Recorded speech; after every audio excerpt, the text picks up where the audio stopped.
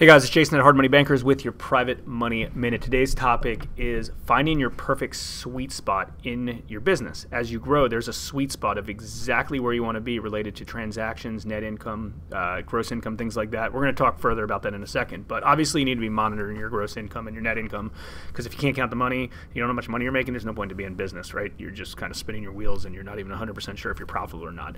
But a lot of small business owners, real estate investors, realtors, they've always kind of have this thing that they're in a good spot right now, but they want to double their business because they believe if they can double their business, they're going to make twice as much money. And unfortunately, it just doesn't work like that, right? So you kind of got to figure out where this kind of sweet spot is as you grow. So you start down here and then you do more and you do more and you grow and you grow and grow. And typically as you grow, you hire more employees, potentially have more overhead.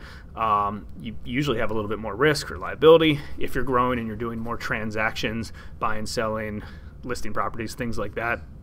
Right? So as you grow, you're taking on more expenses, right?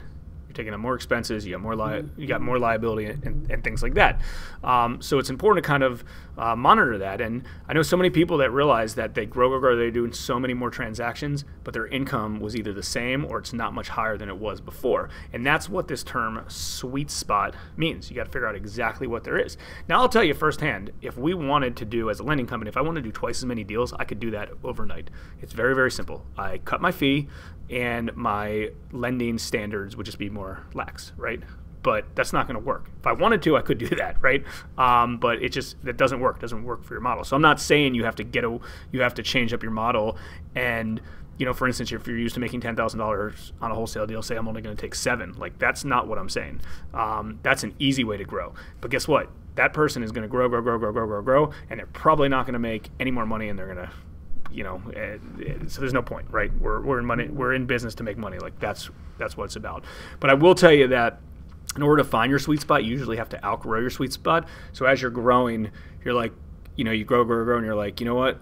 I'm all the way up here, and I'm just not as profitable as I was down here. So you figure out that sweet spot, and it's usually probably 75% of what your figure it would be, right? You work down, then you cut the fat. So hopefully you found this helpful. It's kind of an interesting topic.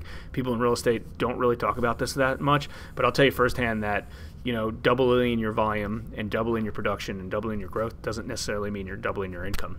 If there's a way to double your income in the space that you're at or in your business with keeping the exact same risk, having the exact same liability, and having your expenses the exact same, that's great. If you can find that, that's great. But whatever your sweet spot is, you got to find that. I'm really curious to see if you and your business have found your sweet spot yet, or if you think you found it, or if you have any insight related to this topic, because it's an interesting topic and not many people talk about it. So if you do, comment below. I'd certainly appreciate it. Like, comment, share, subscribe. This is Jason with your Private Money Minute.